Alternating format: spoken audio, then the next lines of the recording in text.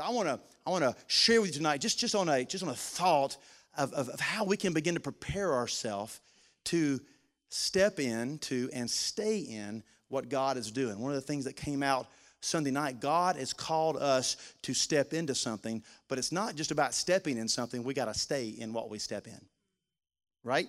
It's easy to step in something and get right back out. Have you ever done that before? Step in, but then you just step right back out. We need to step in and stay in. And how you stay in is having the right attitude about what you're in.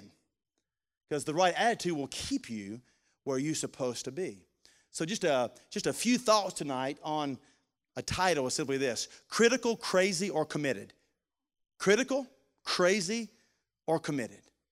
As we begin to look at what are we going to avoid, what kind of attitude are we going to have. Let me share with you, Ephesians 4:22 says this: you were taught with regard to your former way of life to put off your old self, which is being corrupted by its deceitful desires, to be made new in the attitude of your minds, and to put on the new self, created to be like God in true righteousness and holiness.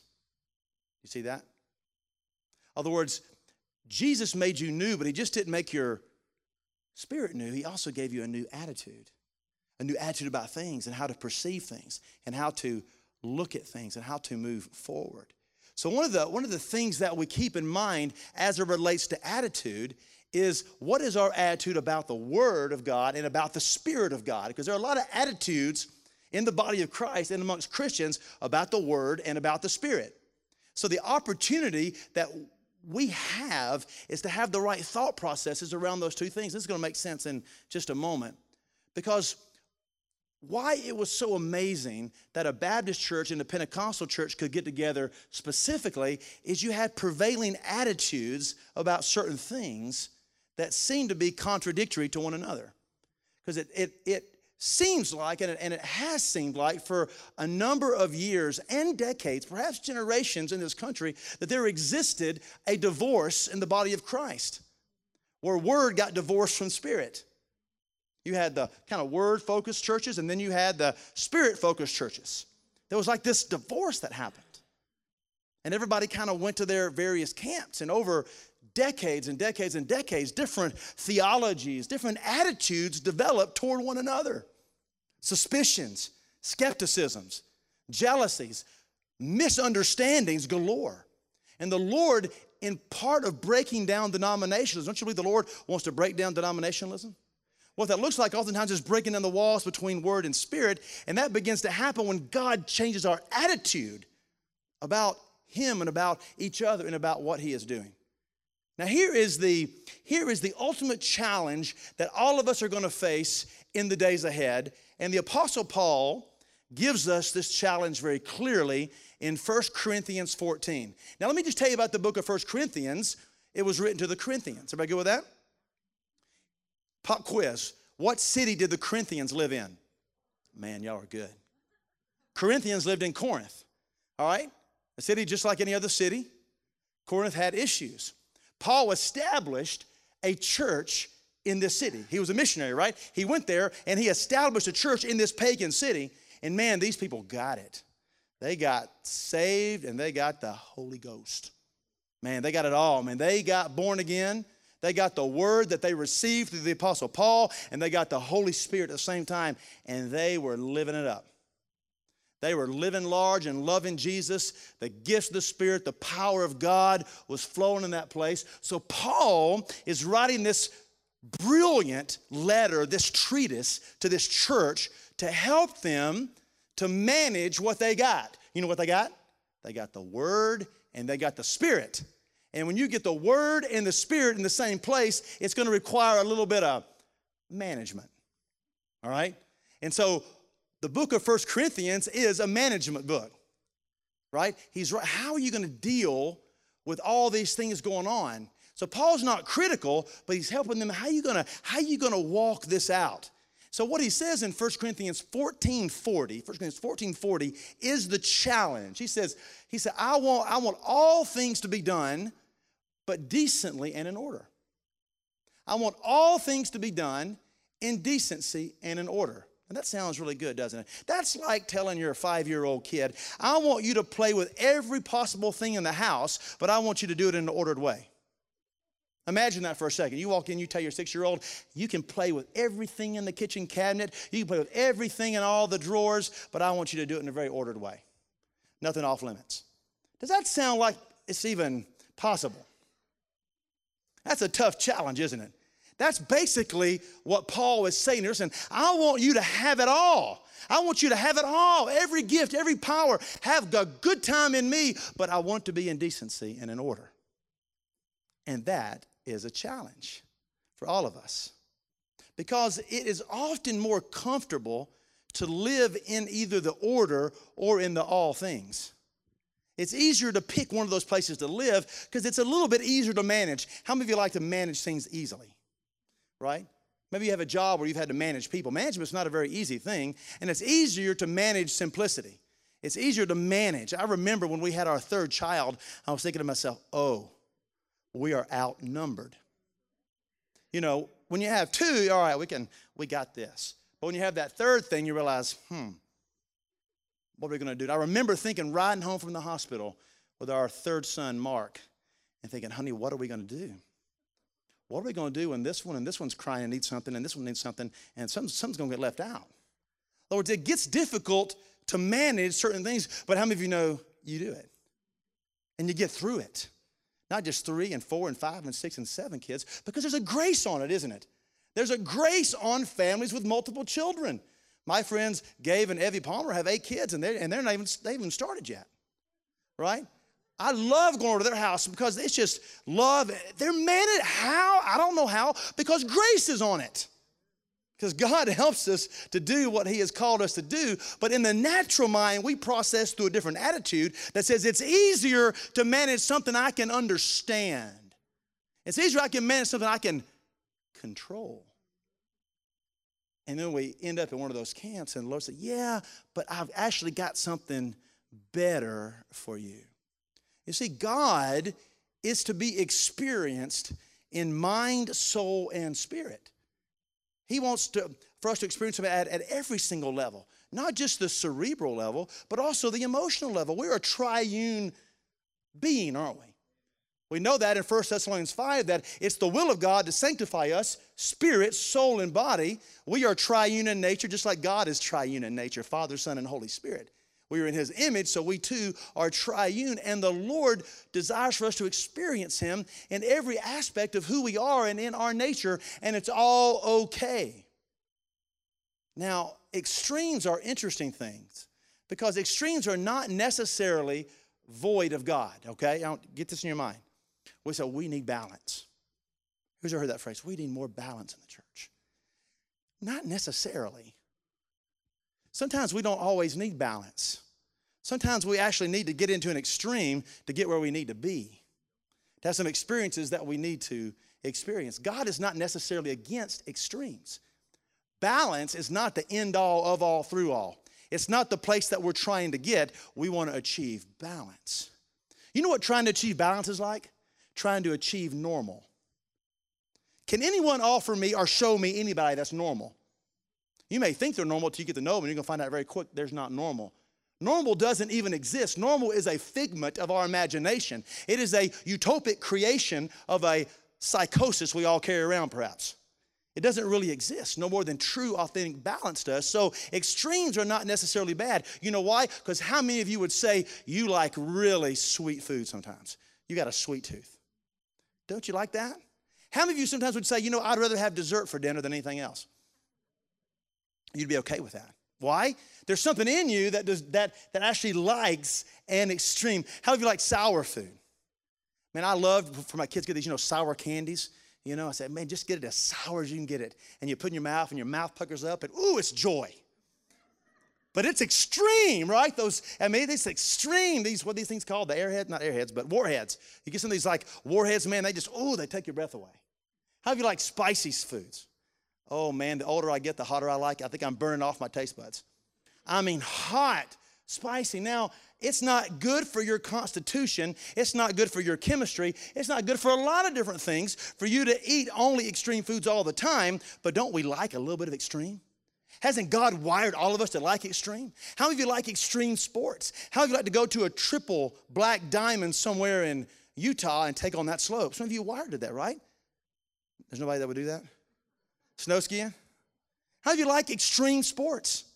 We like, things that just we like it. And if we don't like doing it, we like to watch it. Don't we? Come on, don't you like to watch some of that stuff? You may not want to do it, but you want to experience it vicariously through somebody who is doing it. What I'm trying to get us to see is there's something in us that likes extremes, and it's okay. We're actually hardwired to like it, that the goal is not always just to achieve balance and stay there, but there is actually value in extremes. There's value in, sweet or sour or spicy. It's part of the flavor of God. I have found the Lord sometimes likes to lead us right up to the edge. You know what I mean? Right up to the edge of certain things, because he wants us to show us some things. He wants to take us right up to the ledge of the mountain where we can peer off and look over. Has God ever laid anybody to the edge before? Any fear associated with that sometimes? I remember being at the Grand Canyon for the first time, and when I first went there, I was thinking they're going to have this 6-foot fence down the whole thing. That was not really smart, because the thing's pretty big. There wouldn't be a fence that big. So I was amazed how nondescript that was. And I remember walking up the Grand Canyon in a off spot, and I just kind of walked up on it and like, oh my, this is something. And I remember making my way. There's no fence, no guard. Where you just. There's something in us that wants to look over the edge, isn't there? There's something in us. Now, you know what I did? I got on my stomach and I crawled over. Where I could just look over. The Lord accomplishes things like that to get us to the edge, to show us some things. Because when you look over the edge of the Grand Canyon, you're going to see some things. And he wants to show us some things. Maybe not always to live there, but to show us some things. The Lord has not called you and has not called me to play it safe. We're not set in this world to play it safe. If we were called to play it safe, this church would not exist like it does right now. If we were called to play it safe, there would never be a missionary to go anywhere without taking great risk. Even as parents, sometimes we pray these very, what I would call partially incorrect prayers, as we pray for the safety of our children. Don't we? Oh, keep them safe, Lord. Keep them safe. Lord, don't just send one angel. Send 2 angels. Send 3. Lord, you got myriads of angels. Send 30 angels around them. We even have prayers like, Lord, give them traveling mercies. Where in the world did that phrase come from? Traveling mercies.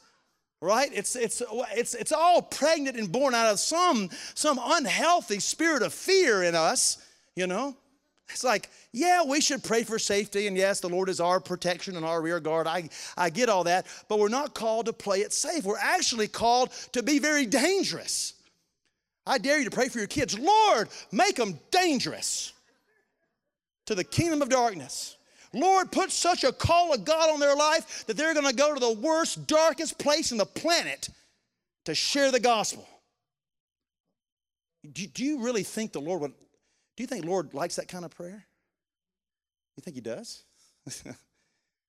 Yes! Because we've been bought with a price.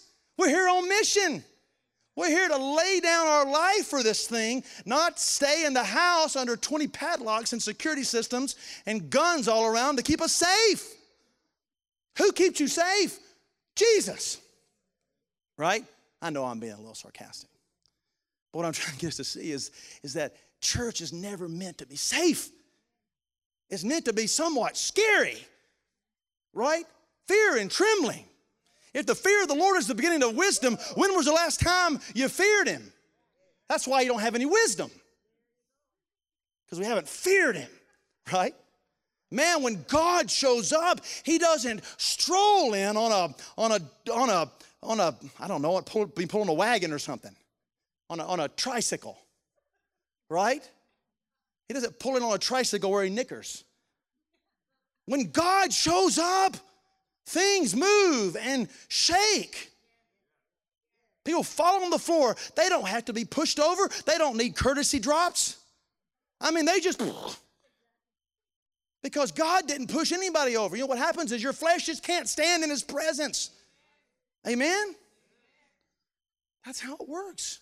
People say, have you been slain in the Spirit? I'm sorry, I'm getting on a soapbox, so I got time. Slain in the Spirit? Where in the world is that in the Bible?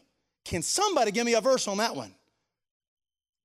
The Spirit never slain anybody. In fact, it's just your flesh responding to the presence of God. Your flesh slain itself. Hear me? I was like, huh? He never pushed anybody over. Everybody just fell down on their own. They didn't need any help. It's the flesh's response to the presence of God. And when the flesh begins to respond to the presence of God, that's not balanced. But things begin to happen. You hear my point, right? We're not called to play it safe. We're actually called to play it dangerously. Not to be afraid of the extremes. Not to live on Lake Placid, right? We're actually called into some incredible experiences with God that'll radically shape and shift your lives. And it makes sense, isn't it? Because is it really the mission of Jesus to make you comfortable? Did he come to make us comfortable? Is that part of the assignment of God? I have come to give them life and make them comfortable. I'm going to ease them into eternity right off of their recliner and their remote control and a big thing of Orville Redenbacher in their lap. No, this is not what Jesus came to do, is it?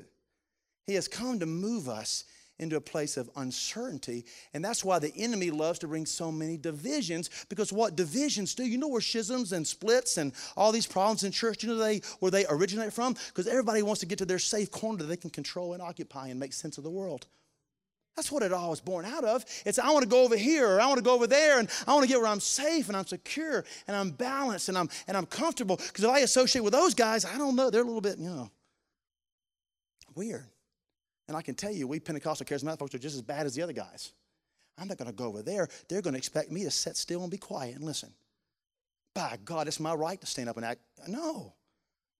There's maybe something good about being still and knowing that you're a God and hushing for a minute or two. Right? But so the Lord is calling us in together, but yet we got to have some right attitudes about certain things, attitudes about even theological things. We need to have better attitudes, because there's so many divisions based around things that we don't know everything about. Eschatology, pneumatology, ecclesiology. Anybody know what that is? I'll guarantee you a lot of church splits come out of those things. Eschatology is our understanding of the end times. How it's all going to play out. Man, people fight and argue and divide over things that haven't even happened yet. Does that make any sense? That I'm going to argue with you over something that hadn't even happened yet? There's no way to solve that argument because it hasn't happened yet. But we'll argue and we'll fight. We'll argue over pneumatology. What's that? The Holy Spirit. Right? We're going to argue about him. Listen, Jesus said, listen, the Spirit's blowing. We don't know where he came from and we don't know where he's going, but he's blowing. We're going to figure out where he's blowing. He's over there. No, we're going to argue. We're going to divide and try to figure him out. We can't figure him out. We're going to fight over ecclesiology. What's ecclesiology? You may know. That's the church. Ecclesia, the church. It's how we're supposed to do church and how it's supposed to look and how it's supposed to feel. And do we have an organ? Do we have a piano? Is the lights up? Is the lights low? Do we need smoke machines? Do we not need smoke machines? It's just unbelievable. Should be run this way or should be run that way. And we fight and we argue and we divide because we all have certain prevailing attitudes as it relates to eschatology, pneumatology, ecclesiology, and we divide over those things. And our attitude is wrong and it is skewed. And Paul, when he's writing to the Corinthian church, he begins to address this problem, but he addresses the problem in a very unique way. He doesn't get so much into the nuts and bolts of it, but he actually begins to encourage them, don't aim so low, you need to aim a little higher. I actually want to show you a more excellent way. A more excellent way. I love this passage. We like 1 Corinthians 12. You know why we like 1 Corinthians 12 so much? Because that's the gifts of the Spirit chapter. Man, we love the gifts of the Spirit. That's like ever watch Willy Wonka in the Chocolate Factory? Do you remember when they come out of the building and they go into that big room with the chocolate river and all the candy? You know what I'm talking about? As a kid watching that was my favorite part. I used to dream about a place like that. right? And it's good and it's fun and it's wonderful and we should get all that we can. But Paul was saying, listen, you can have all that, but I need to point you to even something more excellent than that. That's above that, not instead of this, but a prevailing attitude about all of this. He says in 1 Corinthians 12:31, but earnestly desire the greater gifts. Right? What's the greater gifts? Prophecy, right? Yeah. Want them all, but desire the greatest, which is the gift of prophecy, which is centered on benefiting who? You or somebody else? Yeah, right? That's really centered on prophecy, which builds up and edifies and comforts the other. But he said, don't even stop at that greater gift. There's actually even a more excellent way than that. And here comes the familiar passage. If I speak with the tongues of men and of angels, but I do not have love, right? I have become a noisy gong or a clanging cymbal. If I have the gift of prophecy and know all mysteries and all knowledge, and if I have all faith as to remove mountains and do not have love, I am what? Nothing. He says the more excellent way is the way of what? Love. Because love has this amazing ability to tear down walls. Love has this amazing ability to prevail in your attitude and your heart toward others. And it will set you free. When love is in the place, guess what happens? What goes down? Self-righteousness and judgmentalism and arrogance and accusation and gossip. They just dissipate in the presence of this thing called more excellent love. So Paul, in no way throughout the letter of 1 Corinthians is he trying to discourage them from Candyland, right? I mean, no, that's all good. He wants us to have all of it. He said, listen, this really means nothing apart from this. The pursuit of true and authentic love. And love will do a couple of things for us. It will keep us from becoming critical, and it will keep us from becoming crazy, right? See, these are the two things that we can have the tendency to move into apart from the more excellent way of love, right? It'll keep us out of critical spirit, and it'll keep us out of just craziness and pandemonium. The critical. Have you ever met somebody that's a critical person? I'm sure it's none of us. It's always somebody else, right? How many of you like to be around critical people? I mean, I don't like it, do you? You just kind of want to just tolerate them just long enough till you can leave. It's always the glass half empty. It's always what's wrong. It's always what's bleak. It's always what's dark. You know, and it's hard to be around people that operate in a critical spirit. You know, you can speak truth to somebody, and it's hard to hear, but it's not born out of a critical spirit. The Bible oftentimes to speak of something called the evil eye, and there's a whole theology and understanding behind the evil eye. The evil eye means that I am looking for you with the intent of finding something wrong. My sole purpose of looking to you is to find what's wrong. And how many of you know you don't have to be a professional to have that job? Shortly after we started our church a number of years ago, I remember somebody came in and visited, stayed for the service. At that time, we were just meeting in a living room, and then maybe like 20 people at the time. And he said, "Can I talk to you after service?" I said, "Sure, I'd love to talk to you." And he pulls me off the corner and said, "Listen, the Lord has sent me here." I said, "Well, hallelujah." I don't say hallelujah anymore when somebody tells me that. I say, okay, we'll see. You know, I was like, hallelujah, the Lord sent you? He said, yes, the Lord sent me here to tell you what's wrong with your church. I said, well, praise God, brother. I already got a list of about 80 things myself. Are you going to add to it? Right? It's like, thank you for your spirit of criticism. Look at this passage in Matthew chapter 20. It's fascinating.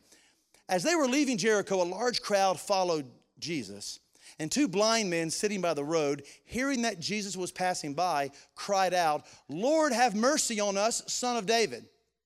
The crowd sternly told them to be quiet. There's always critics, right? We expect the crowd, be quiet, hush, stop doing that. I don't like what you're doing. You're too loud. You're annoying me. This guy's annoying me. But what did they do? They just got louder, but they cried out all the more, "Lord, Son of David, have mercy upon us." They did not listen to the critics. They just got louder. Well, that's just the crowd, right? That's the people out there. Well, let's just zero it in on us a bit, shall we? Matthew 26, another passage. You know this. Now, when Jesus was in Bethany at the home of Simon the leper, a woman came to him with an alabaster vial of very costly perfume. And she poured it all on his head as he reclined at the table. Now, guess who was watching this? Not the crowd, but the disciples. It says, but the disciples were indignant when they saw this and said, why all this waste? For this perfume might have been sold for a high price, and the money given to the poor, they justified it out of their own sense of self-righteousness. But Jesus, aware of this, said to them, why do you bother the woman? For she has done a good deed to me. I think it's interesting. It was the disciples who were the critics of the other disciple who was lavishing love upon Jesus, I dare say, in a very unbalanced and unpractical way. Would you not agree? It wasn't very balanced. Certainly didn't have a lot of decorum. It was just a waste of good money. But yet Jesus favored it. I remember years ago, and you may have heard me tell the story, I was sitting in a church service, and there's a guy sitting in front of me. He was a white dude, and he wasn't just white. He was like beyond white. Right? He was true white. And he had a bald head, kind of skinny, looked to be maybe in his mid-50s. And I was sitting right behind him. And I was really intrigued that during the worship service, and he had like this kind of low-cut shirt on, and I noticed he started turning red. And literally, it was like a thermometer. The red was just going higher and higher. It reached his ears and started higher. And I'm sitting there saying, oh my God, he's going to blow up. I'm thinking, this man is going, his head's going to blow off his body, you know. So I like lost touch with what was happening in the worship service. I was just like, man, let's watch this, you know. It's going to be interesting. And so it just kind of kept moving up. And it came up, because like you said, he's bald, so you could tell when like the red just hit the top spot. And the guy just, woo, he jumped up like that, and he started running. He jumped up and he ran as fast as he could down that way, and he ran around the back of the church and ran around there, and he made a few good leaps until some elders kind of calmed him down, said, "Set him down, brother," and all that. And I said, dear God, after everybody had a heart attack, what is this guy doing? And you know what immediately jumped on me? Man, brother, that was just out of order. That was uncalled for. That was undignified. That was just, what are you doing? That was stupid, right? Get control of yourself. So I'm sitting there, and then the pastor gets up shortly. He says, let me tell you about William. His name was William. William, about 6 months ago, was diagnosed with an incurable form of cancer. They gave him 4 months to live. But the Lord miraculously healed him about a month earlier.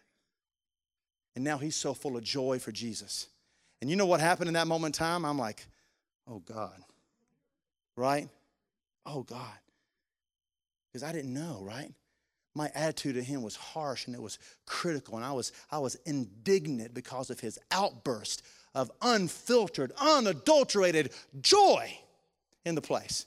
Now, he eventually calmed down. The elders kind of said, calm down. But there was that moment of expression. The Lord taught me something in that. He said, God told me, don't be turned off by what turns God on and ignites God's heart. Hear that? Never be turned off by what turns God on and ignites and excites God's heart. You see? It's a more excellent way, right? Love dictates in moments like that of acceptance and saying, Lord, this is so good. Because attitude originates from this change that happens in our heart. Ever wondered why King David is lifted up as the premier example for us to follow? In other words, we're going to be like David. How that everything points back to David. He was the most like Jesus in so many ways. And what did God say about David that made him so unique? That he was a what? A man after God's own heart. A man after God's own heart. Now think about that for a moment. Most of us understand God. God, do you think God is after your heart? Do you think God pursues you? Do you think he really does? God's a pursuing God. He's an intentional God. He's a dynamic God. He comes after you. He dances over you. He loves you. He pursues you. He romances you. That's our God. He chases your heart. But there's something that gets God excited when we flip that on him and we begin to chase his heart. You see, what set David apart was he was a man who chased his heart. A man who loved what he loved. A man who wanted to do what he did. See, this is was the governing principle, the governing attitude of David was a man after God's own heart. That's why he was able to be in a cave. And King Saul comes in to excuse himself and use the bathroom. And David, in a moment, could have snuck up and taken King Saul's head right off and walked out holding his head, the head up, and every soldier in Israel would have what? Followed David right back into Jerusalem in victory. And you know what? David would have been justified in doing it. He would have been applauded by everybody, priests and prophets alike. Wow, we're going to follow David now. But he would have been a king after the order of King Saul, not after the order of God's heart. Because he pursued God's heart, he did things God's way. And it was not God's heart to come against God's anointed.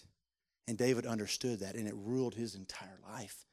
He made some mistakes. God's not so much concerned about our mistakes. He's concerned about the posture and the attitude of our heart that prevails throughout the course of our life. It's the more excellent way. It's love. Are you a pursuer of God's heart? We know he's pursuing yours, but do you pursue him? Do you want what he wants? Lord, we know you're going to give me the desires of my heart, but Lord, before you give me the desires of my heart, Lord, what are the desires of your heart? Because I want your desires to be my desires. You see, that sets you apart as somebody that the Lord really is looking after. Those that the Father is looking for who worship him in spirit and in truth, who walk in the spirit of wisdom and revelation. That's where that place takes you, to pursue the God's heart. Well, the David difference. Let me give you a quick guideline here to help you avoid being a critical person. Don't judge based on weird. Judge based on the word. Got it? Don't judge based on weird. Judge based on the word. What's the danger of judging things based on weird? Is weird not very subjective? I mean, who determines weird? Some people think I'm weird. We know that's not true, but some people, man, I'm not. I'm weird, you're weird, I'm weird. I mean, weird is highly subjective. Never judge anything based on the weird, but you do it subject to the scrutiny of God's word, right? Right, we know the prophetic word must always line up and be subjugated to the scrutiny of the word of God. Because here's the problem with basing things on weird and things that you don't understand. It's easy to criticize what you don't understand or have not experienced, isn't it? We tend to be the most critical of that which we don't know and that which we don't understand. And in the flesh attitude, we default to criticism. But guess what? We've been redeemed. We've been bought with a price. We got the Holy Spirit inside of us. He's given us a new attitude. Guess what? We don't have to default to that anymore. Guess what? There's been another default printer loaded on your hard drive. You don't have to default to that one anymore. You can default to the new attitude. The Jesus attitude inside of you. I can default to that and resist that urge to immediately, as your first response and my first response, to criticize what you don't understand. You see? Because the Lord is taking us into a season that we're going to see things that we're not going to understand because we have not seen them before. Isaiah 14 says, the prophet says, behold, I am doing a new thing. Will you not perceive it? Guess what a new thing means? It's new. You haven't done it before. Right? It's something different. It involves change. You're going to be stretched. I'm going to be stretched. I'm going to be challenged with walking through, navigating, experiencing things that are new. I have no playbook for it because the playbook went out with the old wineskin. The new wineskin brings new wine. New wine brings newness. Now, it's new in the sense it's new to you. It's not new to God. They're actually ancient past. The Lord has always done these things. Someone once said, if it's new, it ain't true. If it's true, it ain't new. All right? It's new to us. And we tend to criticize things that we don't understand. And the Bible is full of examples. Have you ever read this book called the Bible? There's some really weird stuff. There's some stuff that I don't understand, and when I get to heaven one day, I would love to have some conversations, and I would like to ask why, and why, but I feel like on that day when I stand in the presence of Jesus, all those questions are really going to be quite irrelevant. in the presence of his glory and his majesty. I'm not going to walk in there and flip out my little notepad and say, well, I got a few questions for you. Why in the world did a donkey talk? Why in the world did Elisha lay on top of a Shunammite son? Why in the world, when Elisha was being made fun of by 42 boys in Bethel, the prophet cursed him, those 42 boys, and you know what happened to those 42 boys? You may want to know? May I remember? Bears came out of the wood and devoured all 42 of the young children. That's weird. Ezekiel laid on his side for 390 days. Now take that to your chiropractor. 390 days to testify to Israel of how long they were in sin. That's weird. You know what's even weirder? Isaiah preached naked for 3 years under the instruction of God. That's weird. The Lord told Hosea, I need you to go find the worst prostitute in town, and I want you to unevenly yoke yourself to her and get married. Because God had a purpose. He had a more excellent way, don't he? Is that weird? Yeah, oh, that's just Old Testament. Well, no, it actually gets weird. Jesus employs a strategy of praying for the healing by mixing up mud and spit. That's weird. I dare you, next time you find a blind person, tell them to hold still. You would find that very unbalanced and weird, not practical, right? Please don't do it unless the Lord tells you to, but at best, it's quite weird. You would never come up with that on your own, would you? I certainly hope not. That's weird. It's kind of weird that Jesus would cast all these demons into a bunch of pigs. That's weird. Now, we know Jews weren't fond of bacon and ham and all the glorious pork chops and barbecue, but I mean, to send a bunch of demons into a bunch of pigs and ruin the man's farm, they all ran off the cliff. Shadows that would pass before people and it would heal them. Getting articles of clothing from the disciples and taking them to the sick. I mean, this is all really, really weird stuff, isn't it? And that's just to name a few. And may I remind us, that comes from Holy Writ. Inspired Bible. Right? 66 books penned by 40 different men, inspired by the Holy Spirit over a 1,500-year period. All Scripture, God breathed, worthy to be taught and used for correction and edification. I don't know, I'm just saying we ought to take a few steps back and prepare ourselves for where we are and what's coming and what's going to continue to come. Because God is incredibly and uniquely in himself, and he desires for us to experience him. And then he's called us to be a place that says, I want all things to be done, but I want it in decency and order. I'm going to do all these things, but yet I've called you to manage it. And it's like managing Jell-O. It's just not easy to do. You still got to manage it, but it's not like a neat and tidy thing. And God has put us on this trajectory, and we, you and I, need to get ready for it and make sure we have an attitude that's not going to be subjected to a critical spirit when these things begin to happen, or you're going to miss out. You're going to miss out on peering over the edge of what God wants to do. And I don't want you to miss out. I don't want to miss out on what he's doing. I'll never forget one time I was in a kids camp about 8 years ago, and no, probably longer than that, 10 years ago. And there was this kid by the name of Jesse. He was 12 years old. And every night at camp, we'd have like an altar call. There's like 500 kids there, and we are running this camp. And the Lord just moved mightily in the altar call every night. And I remember Jesse came down. He was from our church in Dalton, and he came down and just kind of just your typical 12-year-old redneck boy. That's all I can say. That's just who he was. Just a typical 12-year-old kid.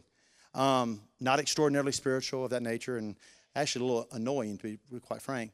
But it was during the altar call, and I walked and I looked at Jesse, and Jesse was laying on his back with his hands straight up just like that.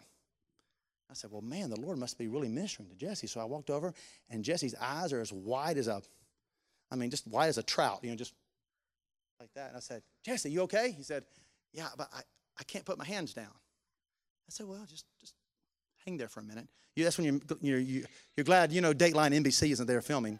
Just lay there. You'll be okay. So I kind of walked away and did my thing and came back about 10 minutes later. He hadn't moved a muscle. I said, Jesse, what's going on, man? I mean, I want you to try holding your hands up for very long. You're going to find you can't do it very long, can you? He'd already went beyond, I think, a human ability to do that. I said, well, Jesse, maybe you should just ask God what he's trying to tell you and listen. He said, all right. So I walked away. I mean, literally 10, 15 minutes later, I walked back up to Jesse. I mean, it's been a solid 25, 30 minutes. He's been in the same position, hands straight up, laying on his back, eyes wide open. This time I walk over to him. I said, Jesse, what's going on, man? These big tears are coming down his eyes.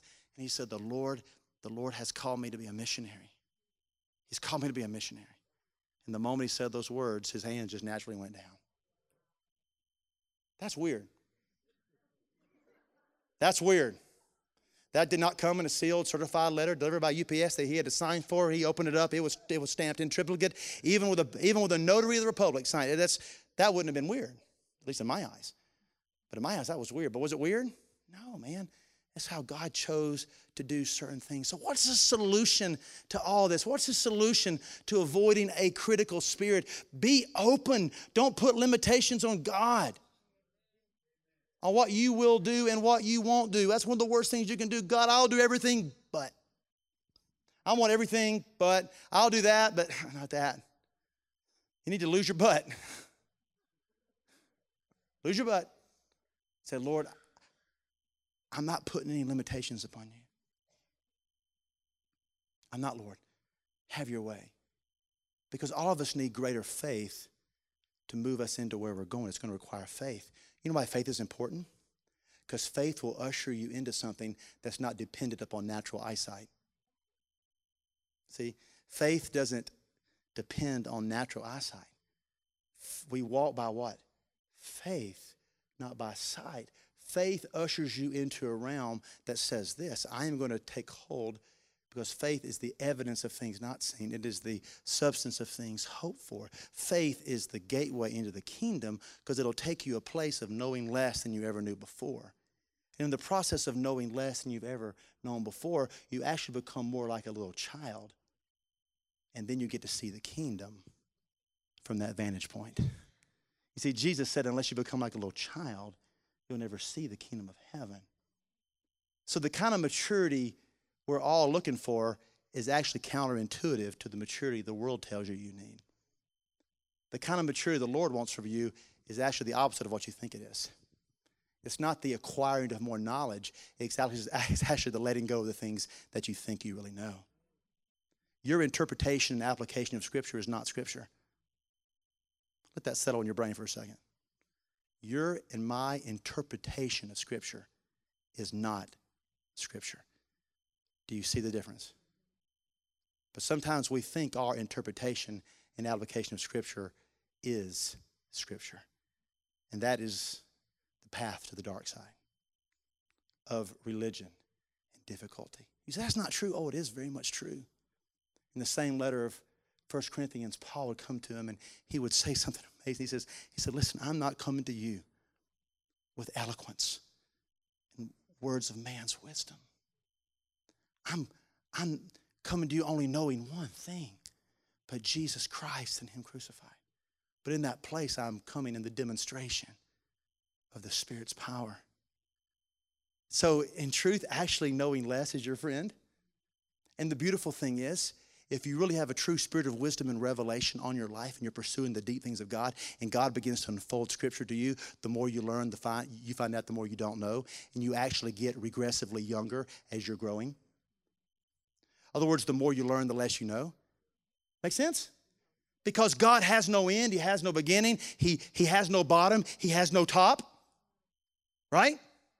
So you never get there. So the more of him you get, the more of him there is. And the less you know.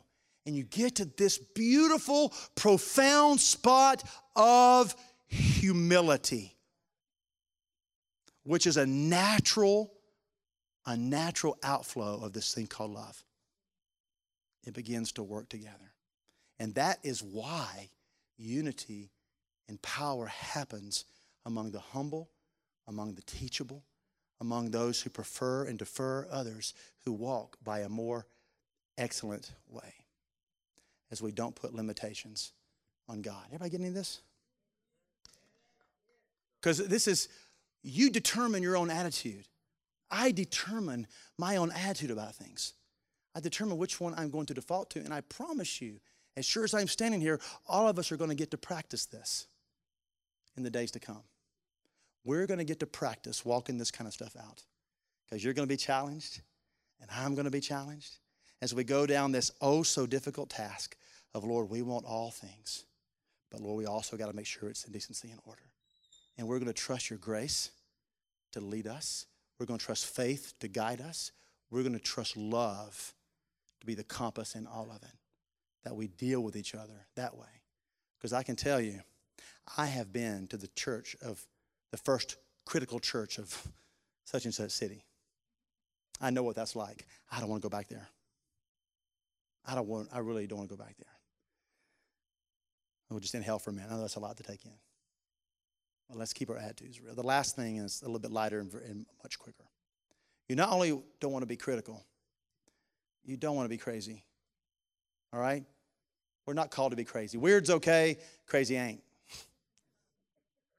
Crazy's not good. Crazy's never good. And it's actually possible to be crazy and be out of order. All right? 1 Corinthians 14, I won't read the whole passage to you, but basically Paul again is giving some instruction on the order of certain gifts of the Spirit within the church. He says, you need to do it this way and that way, because if you don't, you're going to have people in the church that are either ungifted or unsaved, and they're going to run out saying you're all crazy. So you need to have some order. We're not called to be crazy. Because I can tell you something. Crazy in the church stains people and doesn't represent the Lord well. Right?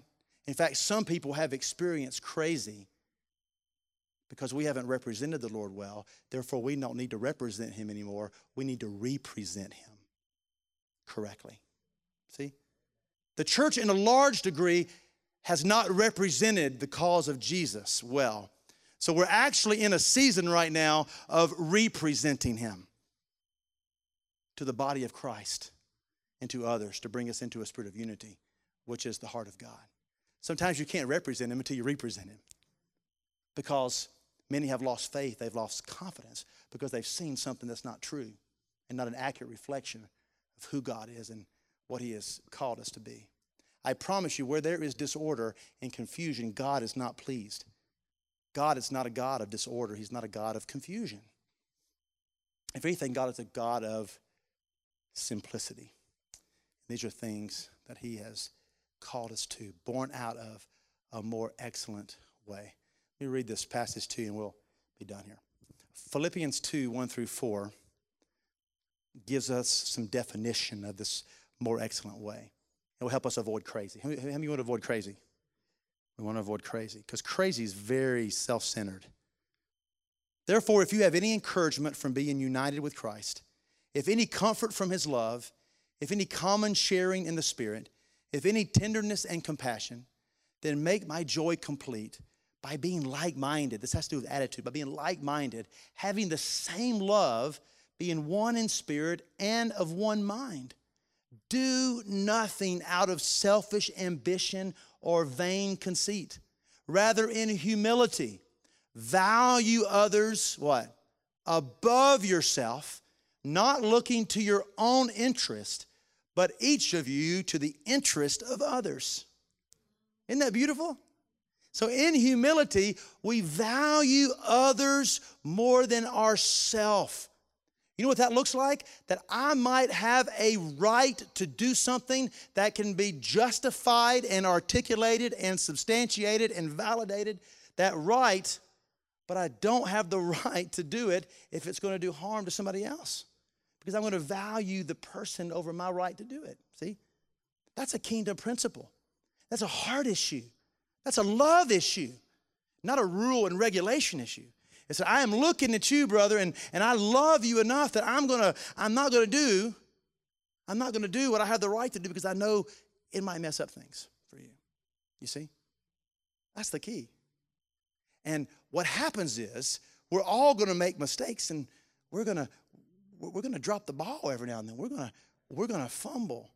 And we might not know we fumbled. And the only way decency and order ever happens in a genuine way, motivated by love, is we have brothers and sisters around say, brother, you probably shouldn't have done that time. I remember a guy in church one time, and every Sunday he would just shout, get louder and louder and louder. And I mean, yeah, he was experiencing great joy, but it was, all right, at some point it starts becoming an ongoing perpetual distraction. And that's when decency and order needs to step in, right? You don't come down with the rod and have him toted out in a straitjacket. I mean, it may come to that, but that's not the first course of action, right? You go to your brother and say, hey, brother, I appreciate, man, your excitement in worship. It's kind of, the decibels are getting a little high. You may not be aware of that. And then that person has this amazing opportunity to walk out a more excellent way. And say, oh my goodness, in this situation, this guy did that. Oh, I really didn't know. I wasn't aware of that. I'll be a little more quieter. I'll be a little bit more sensitive to those around us. Wouldn't it be amazing if everybody in church did that? Wow. It would transform everything, wouldn't it? That everybody flexing our right and our muscle. He's got a hush. Well, I got a right to be loud. You can see where it goes, doesn't it? It goes to a very dangerous place. This is what the Lord is calling us into. This manner of love and this more excellent way will be the backdrop. It will be the foundation that will cultivate everything God wants to do. But if that's not in place, it will just, as sands to the hourglass, so it'll just dissipate. The dove will fly in and he'll fly away. Most revivals throughout human history have dissolved because of a failure to move in this kind of things. God moves and great things happen, and all of a sudden what happens? The flesh gets in the way. You see what I'm saying? So these are things that we can't articulate. I can't give you a book and say this is how I do that. This is when you, before Jesus, say, Lord, look at my heart, Lord, and deal with me. May I have the same attitude, Lord, that you have about these things. And Lord, change my heart. We are in an adjustment season. As I was praying and said, Lord, what's the prophetic word for us tonight? We are in a season of adjustment right now. We are in an acclimation period. If you go out to Tanzania and you have the privilege to hike up Mount Kilimanjaro, and on this fantastic 2-week expedition that I'm sure one of you are going to pay for me to go one day as a pastor appreciation gift. Just a thought.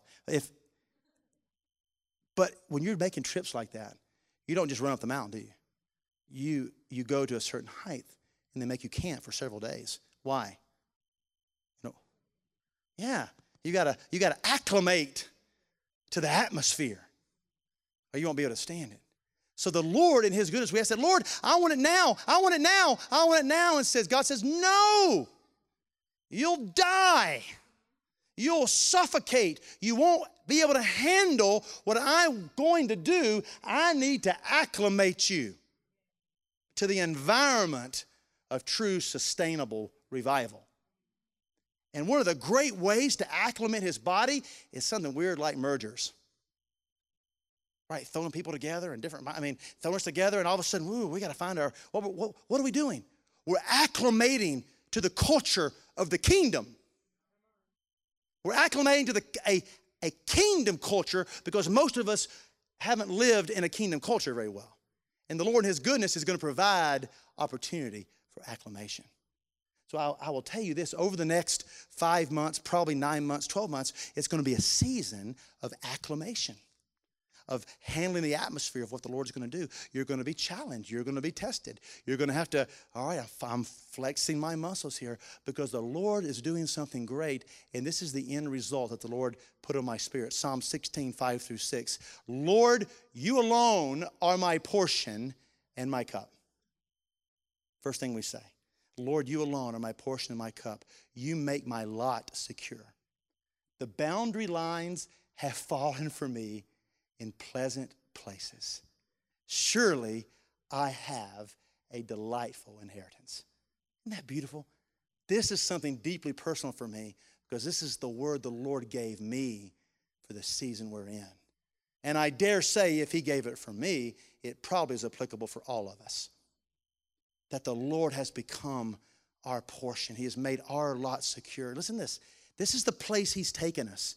He's saying the boundary lines that I have for you and that I have for me and that I have for all of you, they're ultimately going to fall in very pleasant places because God is good. He's good.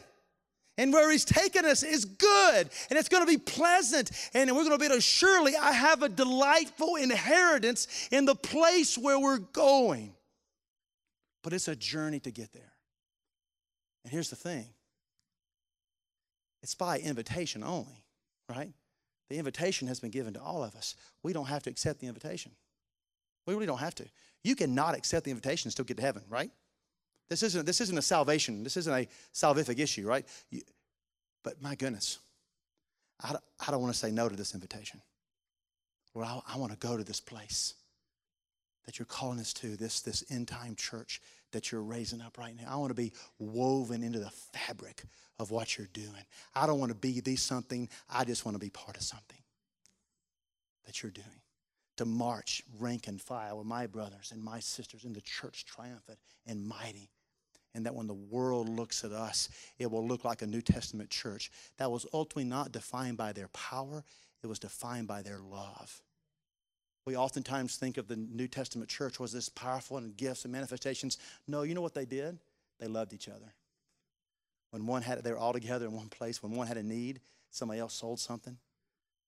They went and met that need. They took care of each other. That's the ultimate power of what made the New Testament church so strong. It wasn't the miracles and miraculous, as good as that was. It was something else. It was a more excellent way, and that's why Paul was striving to get that point across so diligently. Because in that place of love, in that more excellent way, a critical spirit just can't stand very long. And it'll keep you from being crazy and self-centered. You'll put others before yourself. Amen? So, Lord, let's just pray for a moment. Lord, we thank you tonight for speaking. Lord, we cannot live by bread alone, but by every word that proceeds out of your mouth. We're done with empty sermons, empty talk. We're done with outlines. We're done with form. We're done with forms of godliness that deny your power. We're done with hollow religion, empty pursuits. We're done with the law of sin and death. We're ready for the law of the Spirit of life. And Lord, we understand that to enter in and to stay in, to step in and to stay into where you've called us to is really up to us and not up to you. And we want to stay in this place, Lord, by your Spirit, God.